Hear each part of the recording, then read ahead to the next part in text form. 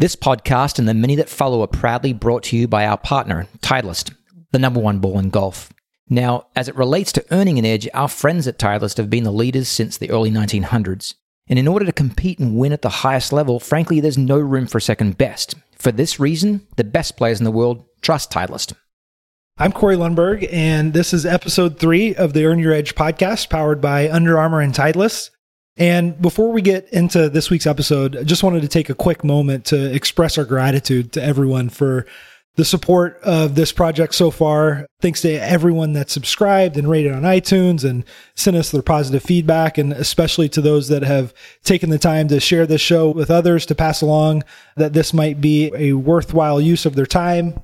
You know, speaking from our own experience, that's how we've always discovered the podcast that we valued the most, from a like-minded friend that's our colleague that has helped us discover something new, something that would resonate with us. And we're delighted and honestly pleasantly surprised at just how many of you have done that through just 2 episodes. And we're also motivated to continue that positive momentum in an effort to spread our message and insights from athletes to a wide audience. So we're going to announce a second giveaway. We've already handed out 5 pairs of the Under Armour Spieth 2s, and now it's the new TS driver from Titleist that was just launched to tour players last week at the US Open. So your challenge is to help us spread the word. If you've got someone that you think would benefit from the messages shared, pass it along and get them to subscribe and screenshot some evidence of their subscription and then message it back to you. And then shoot us an email at info@altusperformance.com with all the subscription screenshots that you've collected from friends. And whoever has the most will win a new TS driver, which won't be released to public until later this fall. So as if the knowledge that you've passed along something really valuable and helpful to your friends wasn't enough, you'll get a new driver from Titleist for your efforts. So with that said, time to dig into episode 3. This is a little departure from our structure in episode 1 and 2, where Cameron was at the US Open last week and had a really, really cool conversation with Brad Faxon. And it was so good, we just wanted to share it in its entirety. So without further delay, here's episode 3 of the Earn Your Edge podcast. Enjoy. I want to welcome you to the Earn Your Edge podcast. By passion and practice, we at Altus are driven to decode the difference makers that high performers possess. The ways and means they use to earn their edge, to create separation from the mass, to leave mediocrity in the rearview mirror, and travel this pathway to mastery. Be it through nature or nurture or a mixture of both, the journey to uncover these things is the journey that we're on. And I'm joined here today by Brad Faxon, and he needs no introduction, but by way of accolade, attended Furman University, was an All-American in 1982 and 83, Haskins Award winner in 1983, and for those that aren't aware of what the Haskins Award represents, it's the best player in college golf. Also a member of the Walker Cup team in 1983. He's an 8-time winner on the PGA Tour and represented the United States 2 times on the Ryder Cup team. Thanks for joining me, Brad. Cameron, my pleasure. Thank you. So, as you probably heard in that preamble, the odyssey that we're on, the journey that we're on, is unpacking high performance. You've performed at a very high level for 3.5 decades now in the game of golf. But yet, I think a starting point is I want to go back to the origins or the roots of that performance, the formative years. Can you describe for me as best you can, with as much color as you want, your formative years starting the game? Where did this passion to get involved in golf come from? Well, it started in Rhode Island, where I grew up. My dad was a golfer. His whole family was there with a history of golfers, brothers, sisters, grandfather. I think the biggest blessing I had was being able to live in a town, Barrington, Rhode Island, where I was brought up in this beautiful town in this country club there, Rhode Island Country Club, and I had a couple mentors in my life other than my dad. But I was a caddy. I worked in the locker room as a shoeshine boy. What age are we now? Caddy and locker room shoeshine boy. What age? I would have been 13, 14 years old. Yeah. And playing the game, but casually. I played other sports. I was a baseball player, I was a hockey player. I played a lot of squash and table tennis, just kind of messing around, doing a little bit of everything, which back then I didn't know that was probably good for what I'd end up doing for my livelihood, because I developed a lot of skills, hand coordination, body movement, body awareness, stuff that, players are taught that later on in their lives, but it's better to learn it earlier subconsciously, in my opinion. Yep. But I learned a work ethic from two guys. One of them, Fred Bruno, the pro at the club where I grew up, a hard-driving Italian guy that got to work every day at 5 o'clock, and his passion was to make the experience of the members better every single day. And I saw that. I witnessed it. I watched how he talked to people. He called everybody Mr. or Mrs. I learned how to look somebody in the eye and shake their hand. So I saw the social skills and the work ethic that he promoted to everybody in the caddy yard and as a player. And then right down the street from where I lived was the Acushnet Company Titleist. Mm-hmm. And their executives were members, a lot of them the members at the club. And Wally Uline, he was kind of my big brother. He was a guy that I could go to, and he was the first one that put me in touch with people like Earl Nightingale or Dennis Waitley, Power of Positive Thinking. And in your opening, when you mentioned nature versus nurture, there's no way it's just one. It has to be the combination of both.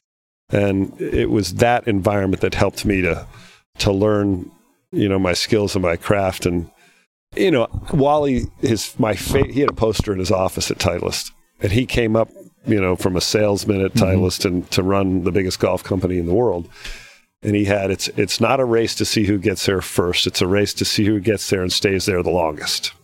Love it. I love that. And I tried to live that. Yeah. And so, as you've mentioned already, people and events shape who we are and shape the course, the journey of our life. And one of the subjects that we oftentimes discuss in our coaching with youth athletes is the positive role that parents need to be playing. Can you reflect on the role that your parents played as you were a high-performance athlete in golf or engaged in other sports as well? Yeah, my dad was a good player. He was a scratch golfer, a club champion. And he was the biggest grinder. He was a grinder before you ever saw Corey Pavin or Raymond Floyd or Tiger Woods or Jordan Spieth. He was a guy that never really hit it great, but he could chip and putt. And, it was a never give up attitude that I embraced that. And my club, Rhode Island Country Club, was a 100-year-old Donald Ross course. Well, it wasn't then, but it was an old Donald Ross course with a lot of undulation in the greens. And as a little kid, when I was young, I wasn't tall. I didn't hit the ball very far. But I learned to score. And I remember playing in adverse conditions when you live in Rhode Island, playing in the fall and the spring when it's blowing hard or it's cold or maybe not perfect conditions to practice off. Mm-hmm. But I saw so many putts that broke outside the hole, learned how to, scramble when I wasn't hitting it well and playing against people older and better than me. And that was a great way to grow up. Mm-hmm, for sure. When did golf become your identity to the extent that you knew that you were good and you knew that there was a mountain that you wanted to climb?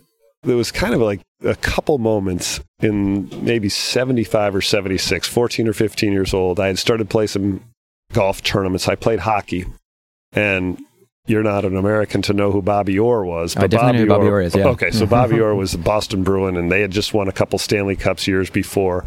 And I was such a Bobby Orr fan, and I was playing on a travel team, a good hockey team, and I got clocked one day. I mean, I got knocked down, and I bell rung, and I'm thinking, why? Well, I want to keep doing this. I wasn't ever going to be a great hockey player, but I was good enough that I could have probably played 4 years in high school and maybe played a little bit in college. But I said, this golf is a little better. And they intersected. Both the hockey came into the spring. We were a spring sport. And I said, no, golf's going to be the way I can go. And I'm not going to get hurt doing this. Sure. And then take me through the decision-making process to go to Furman. Well, I started to play well, and that's, when I mentioned to you about Wally Uline said, my progress was never immediate. It was steady, and I won the state junior championship when I was 14 years old, which was young for anybody back then to win it. But we didn't have AJGA tours, we didn't have national tours, and I was playing local tournaments, local events in New England, and I dotted my summer with some of those, and then I got a great break from my dad 2 years into my high school. I was playing number one on my high school team. We were state champions, and I was working as a caddy and as a locker room. So I loved that my dad was a successful guy, but he was, hey, look, you got to learn to work, and he saw that my passion for golf, and he saw how I was starting to improve, and he made a deal with me. So look, if I let you play golf as if it's your job, as if you were caddy and as if you were working in the locker room, that's going to probably earn you a scholarship, and that's going to be way more money than you could make or you could earn and put in your pocket. And it'll save, selfishly it would save him. Back then tuition was $12,000 or $13,000 a year. He said, can we make a deal and shake on it? Mm-hmm. And it was the greatest deal anybody could have ever done for me. And somebody might have abused that at one time, and I took it to heart. We didn't have a contract, but it was like, you got it, Dad. That's my job. Yeah, for sure. It's been my job ever since. Fantastic. The constraints, the challenges of growing up in a cold climate, how would they overcome? We don't face that in Texas. We don't face that in Australia, but there are regions in the world that we know of that cultivate this great talent. But in your specific case, was there something that you did through the wintertime that kept you in golf shape? So a couple things. And first of all, I remind everybody, when I was in 1975, 14 years old, the most well-known golfers in the world were Arnold Palmer, Jack Nicklaus, and Tom Watson. Mm-hmm. And they were all from cold weather climates. So I never wanted to use that as an excuse being a Rhode Islander. I also thought of players that didn't have it handed to them, like Seve Ballesteros, Sam Snead, Lee Trevino, that, were hitting using sticks or playing on sand greens or wherever they played, and say, I don't have to have ideal conditions. Mm-hmm. So I learned to play when it wasn't perfect. I was okay when it was 45 or 50 miles an hour and the greens were aerated and bumpy, and thought that's kind of when I got an idea that the mind was pretty strong and that I could beat people, maybe not just on getting the ball from A to B, but how you think about yourself and others when you play. There's actually some fascinating research of what's called PCDE's psychological characteristics of developing excellence that says that they turn those obstacles that I just described upside down, which was your experience as a youth player. So it's fantastic for you to echo that experience, that sentiment. Yeah, Julie Inkster, who works for our team with Fox, made a statement last week at the U.S. Women's, maybe it was the Curtis Cup. The Curtis Cup was last week. And I was listening to her. I wasn't there. But she said, this girl, she was talking to one of the players on the team, has a real talent. You just can't teach that. And I don't know that you can't teach that. I really think you can now, especially like you said, we know so much more than we used to. Mm-hmm. And you can learn it as a kid, but I think you can bring that out and improve people at all ages. For sure. And that's what the purpose of this podcast is, to identify what are those hidden elements to developing talent, developing excellence, developing high performance, no matter what the vernacular you want to use, so we can take those action points, those steps, and implement them. So let's step forward. You're the best collegiate player in the country and you turn professional. Can you give us a picture of what it's like as the best collegiate player, standing on top of that mountain, jumping into the professional game and realizing you're playing against perhaps your idols, perhaps a pool of players that is deeper than what you may have anticipated? And I'm not too sure. I don't mean to put words in your mouth, but that's the perspective I want to unpack here. Sure. I went to Furman, and I kind of had a chip on my shoulder because I had gotten to be a pretty good player as a junior in Rhode Island. Didn't get recruited by many colleges because I didn't play nationally very well until my summer after I graduated high school. And then I got some calls from Wake Forest and Florida, some of the better teams. But I already committed to go to Furman. I knew I was going to make the team. Our team had a schedule to play against all those teams. And I just thought, golf's an individual sport. If I'm playing against the best, that's what I want to do. I didn't want to risk going to a school like Wake Forest, not making the team, and sit there for 2 years where I could play against them. And I got a letter from Jesse Haddock. Jesse Haddock was the famous coach at Wake Forest. He said, you can't come to Wake Forest and just walk on. And I said, really? So I kept that letter. I kept it in a drawer at school. And after my sophomore year, I had made honorable mention All-American as a freshman. He wrote me a letter, said, hey, would you like to come to Wake Forest? We could help you out. Man, I wish you could see the chills in the back of my neck right now. It drove me crazy. And I stayed at Furman. I was lucky. And we didn't have a great team. We had good kids. We had a coach that had never coached before. He had gotten hired my freshman year. The coach that recruited me got fired me right before I got there. So we were on a journey together. Mm-hmm. Great guy named Willie Miller. Yeah. He had never been on an airplane before. Right. And we get there, and then I was All-American those last 2 years playing against, and then turned pro, played Walker Cup in May, and then turned pro, got some exemptions, almost got my card through the top 125, missed by a few spots. And then got my tour card that fall, first try. Yeah. And so then you're teeing up against guys that you were idolizing up until that point. How different was it?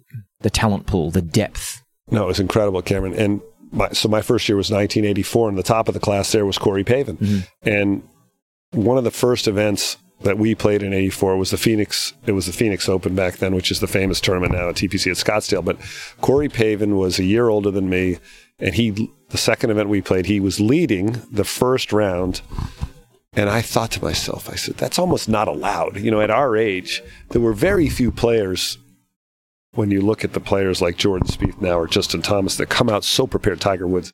That was almost unheard of then. The exception would have been a Jack Nicklaus, but nobody else. And there were veteran players like Hubert Green that they called everybody rookie or rook. And it wasn't accepted if you came out and played well. But when I saw Corey do that right away, I said, okay, it is allowed. And that helped me to kind of figure out, I want to do this for a living. I don't want to be a journeyman. Mm-hmm. And, some people might think my career was a journeyman career, but played for a long time. I represented my country. I don't think I'd trade a thing. So let's take a quick break in the action to recognize one of our partners, Under Armour. It's Under Armour's mission to make all athletes better through passion, design, and the relentless pursuit of innovation. And that ethos or mission statement couldn't be more aligned with the Earn Your Edge podcast. We're thankful to be powered by Under Armour.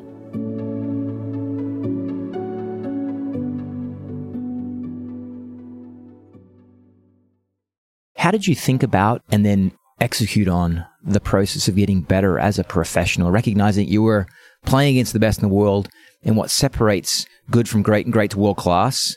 There are very small facets, or very small margins, if you will. Yeah, I was like a barnacle on a ship. I was a Klingon to the great players in the world, and I said, I have to ask every question I can ask of every player I could get my hands on. And the players I hung around with the most when I got out there, and not hang out me going to dinner, but I want to play a practice round with Tom Watson. I want to play a practice round with Greg Norman. I want to play a practice round with Tom Kite. And I was like an amoeba. I couldn't absorb enough, ask enough questions, watch the practice. I loved being on the range and just sitting there watching guys hit balls. What do they do? How do they think?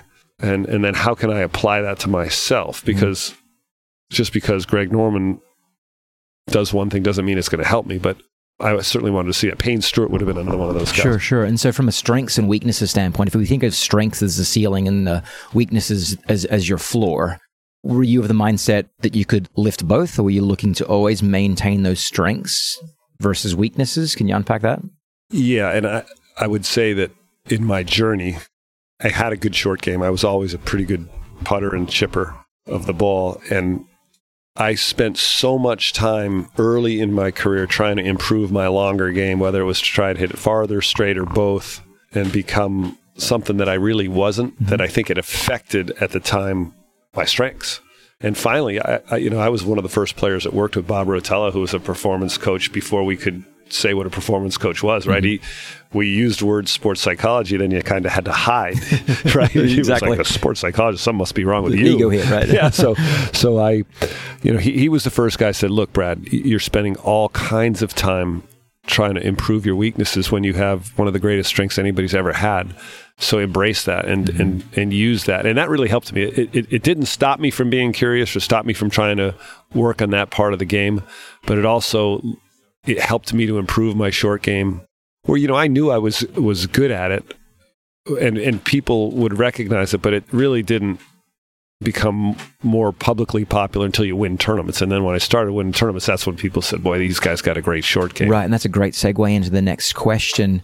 You, at some point, discovered the error in your ways. Do you see that same error in players that you see at your club, the players that you see on a weekly basis when you're broadcasting on the biggest stage in golf? And if not, what would be the one or maybe two errors that you see that people fall into the trap of as they're trying to improve their skills? I love this question because I did it firsthand. I made so many mistakes. And like I said, I played with Greg Norman, who back then was the best driver of the golf ball. Mm-hmm. Payne Stewart would have been one of the best long iron players of the golf ball. I played with Ben Crenshaw, the most beautiful putting stroke I've ever seen. Tom Watson, who was the epitome of a scrambler when he couldn't hit around Seve Ballesteros. And I'm watching all these guys, and I wanted to be every part of them, and amalgamation of all those elements. No, yes. But who wouldn't? Who wouldn't? But the temptation, you come out here as a young player, and you walk down the range, and you have every equipment manufacturer. You see all the technologies out there, and there's more of it now than when I started. But My mistake was trying to do all of it at once. I could, if I could go back and do it over again, I would say, all right, let's do one thing at a time. And the times I've been out here, whether it's trying to help another player get better or just giving advice to a younger guy, it's hard to make a lot of changes in a short amount of time. And it's something a lot of players have fallen into that trap. Yeah. So patience in the process and recognizing that we are each in and of ourselves unique in terms of DNA, unique in terms of fingerprint, unique in terms of skill set, and to a large extent embrace that from your own experience and the experience of observing some of the best or the best players in the world, all of them, quite frankly. How did you measure success, and has that changed over time? When you were a player, that is. How did you measure success, and has it changed over time? I think it's always going to be measured on whether a guy wins tournaments or not, and ultimately whether they win major championships and how many. I mean, when we go down in history and look at the greatest players that have ever lived, and you see Jack Nicklaus and Tiger Woods, do you really care how they did it? It's that way. You know, now as I get older, I'm more mature. I like to see a guy do it with some class and some style. Maybe some, you know, Jordan Spieth would be an idol to so many kids, the way he goes about his business, and you can measure it that way as well. But, you know, Greg Norman won only 2 major championships, and you would say, is that an underachievement for a guy like that? But he did it with such a style that you'll always remember him as one of the great players that won worldwide. And that was another thing we haven't talked about. That is, I thought to be great too, that you had to go around the world and play against players from other countries, because you get spoiled here in America. You know, you never have to change currencies, you never have to change languages, or pull out your passport, and then when you go around the world, I always thought that was an important part in winning that Australian Open for me, and that was the biggest win of my career, because I played with Greg Norman the first 2 rounds, and when he was number 1 in the world, and having that, seeing Jordan do that later, that was a big deal to see the names on that trophy. For sure.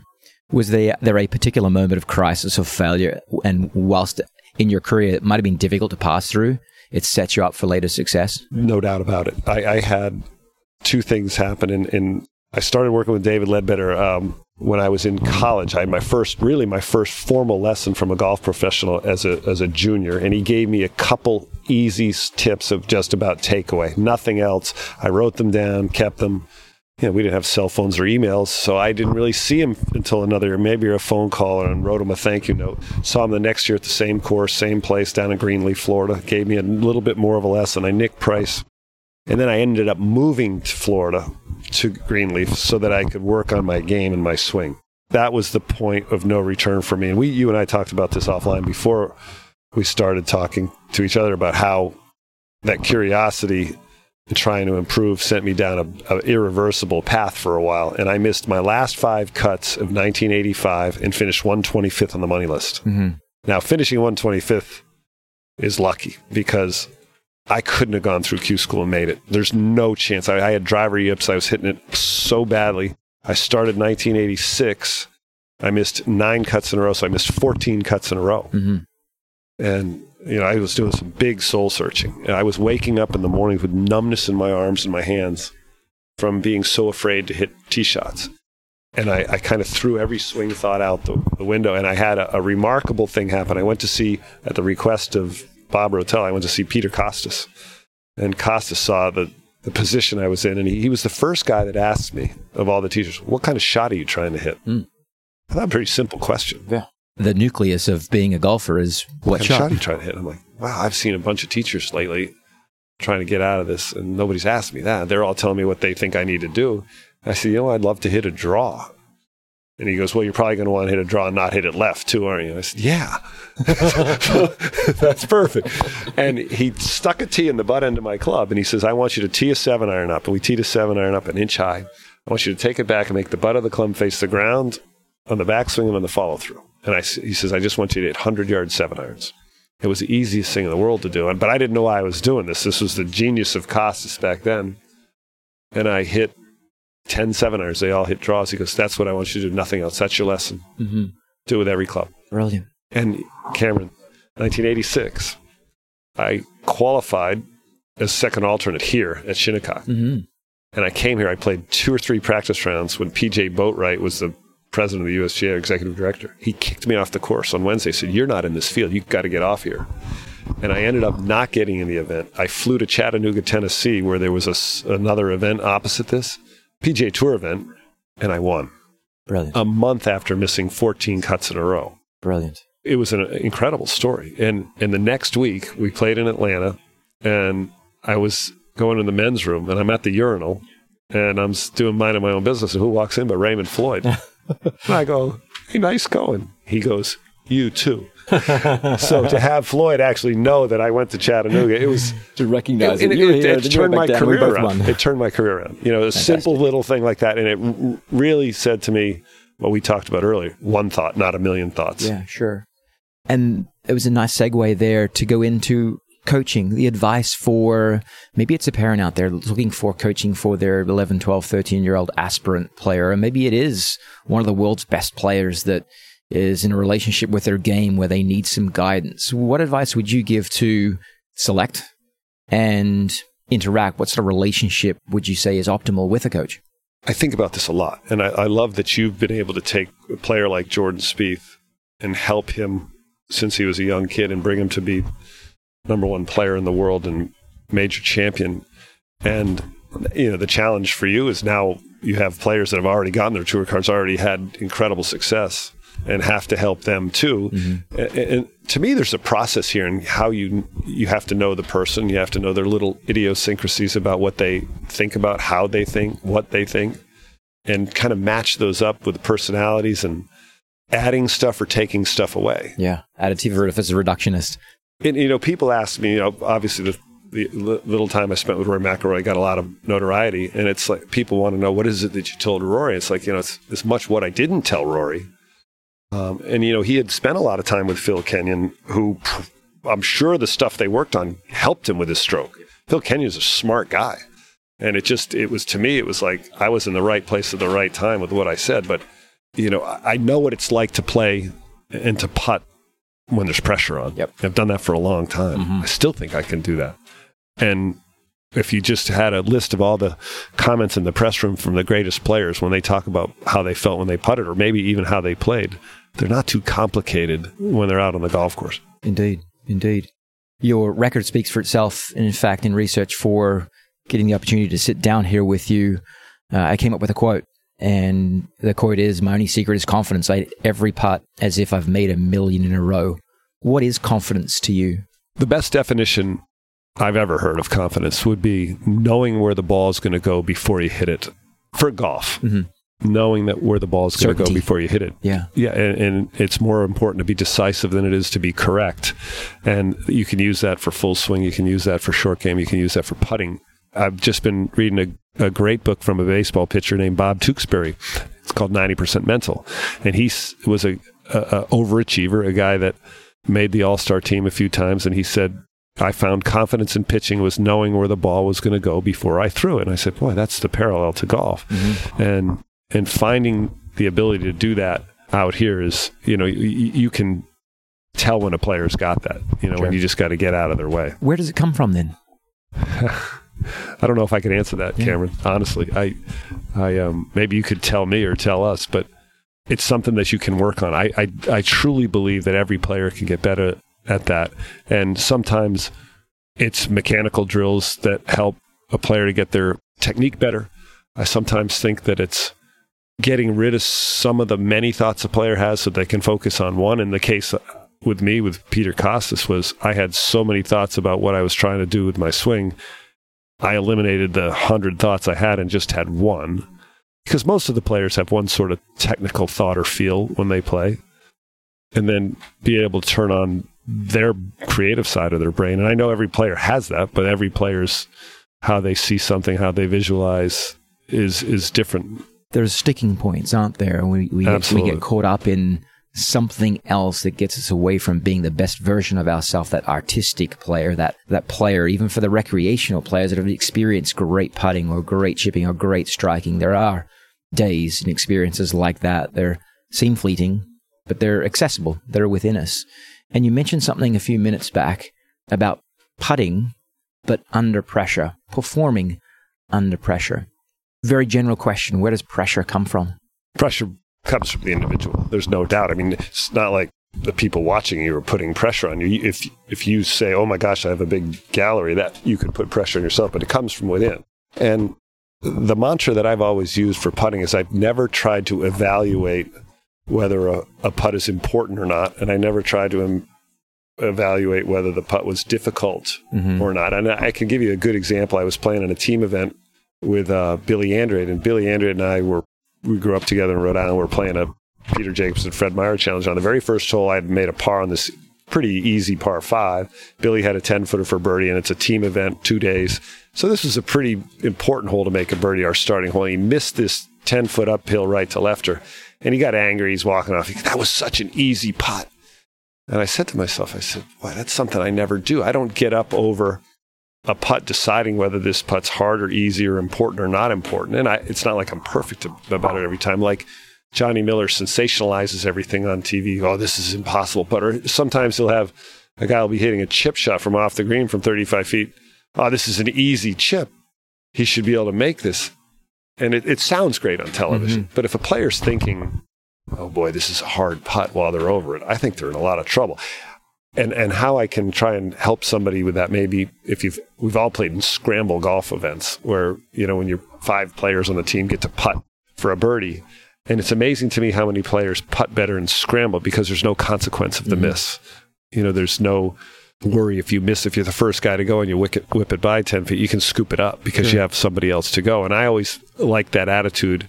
If I could putt like it was a scramble, if I could putt like I already had made it, if you can putt like it doesn't matter. I'm always seeking ideas, action to lighten the weight of that 300-pound pencil. That's perhaps the stress, the anxiety, the arousal that we feel when we're hitting a shot, that we inflate the magnitude of that one particular shot in our mind, which speaks to your action point of I de-emphasize the importance of it. I treat all putts as if they were the same level of difficulty, and I just go through my process. I think it's a marvelous attitude for the listeners to embrace.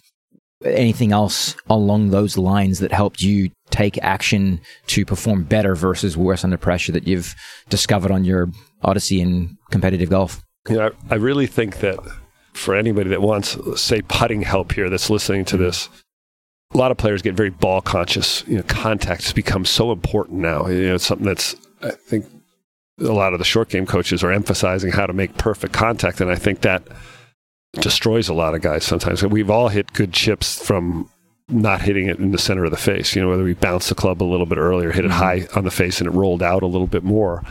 So I think when a player's trying to make a perfectly struck shot, that gets trouble. And I love little games you can play, drills you can do with putting with your eyes closed or looking at the hole when you putt. And I almost think that if putting was started years ago with players looking at the hole rather than at the ball, like we almost do in every other sport we play, that would be a fundamental of how to putt.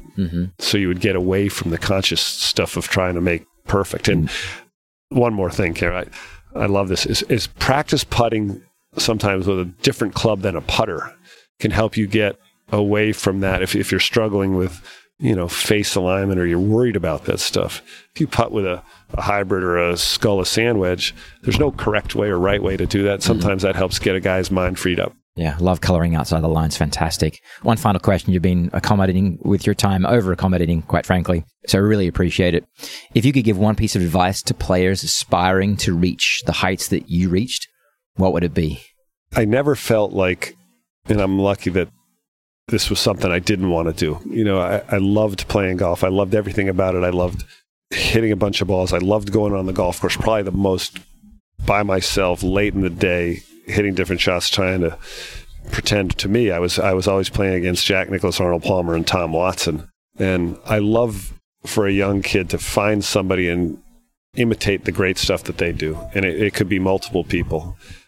To me, in a perfect world, you do it with a smile, and it wouldn't be a chore. Yeah, that's marvelous advice there. I asked for one thing, and you gave us 3 there. You gave us enjoy what you do. Don't think of it as work. Think of it as process. Simulate, through role play, what you're doing in practice and who you are. Borrow from the identity of others and do it with a smile. Enjoy that journey. Enjoy that process. And you've filled up our cup of knowledge here today. So I thank you for that. And you continue to do that with the viewers on broadcast. So we collectively thank you for that. Thanks for your time. Thank you, Cameron.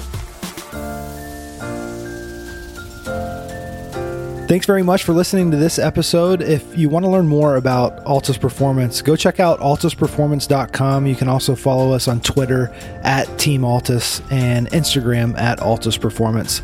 Also, thanks to Cordy Walker for his wonderful production work on this and coming episodes of Earn Your Edge.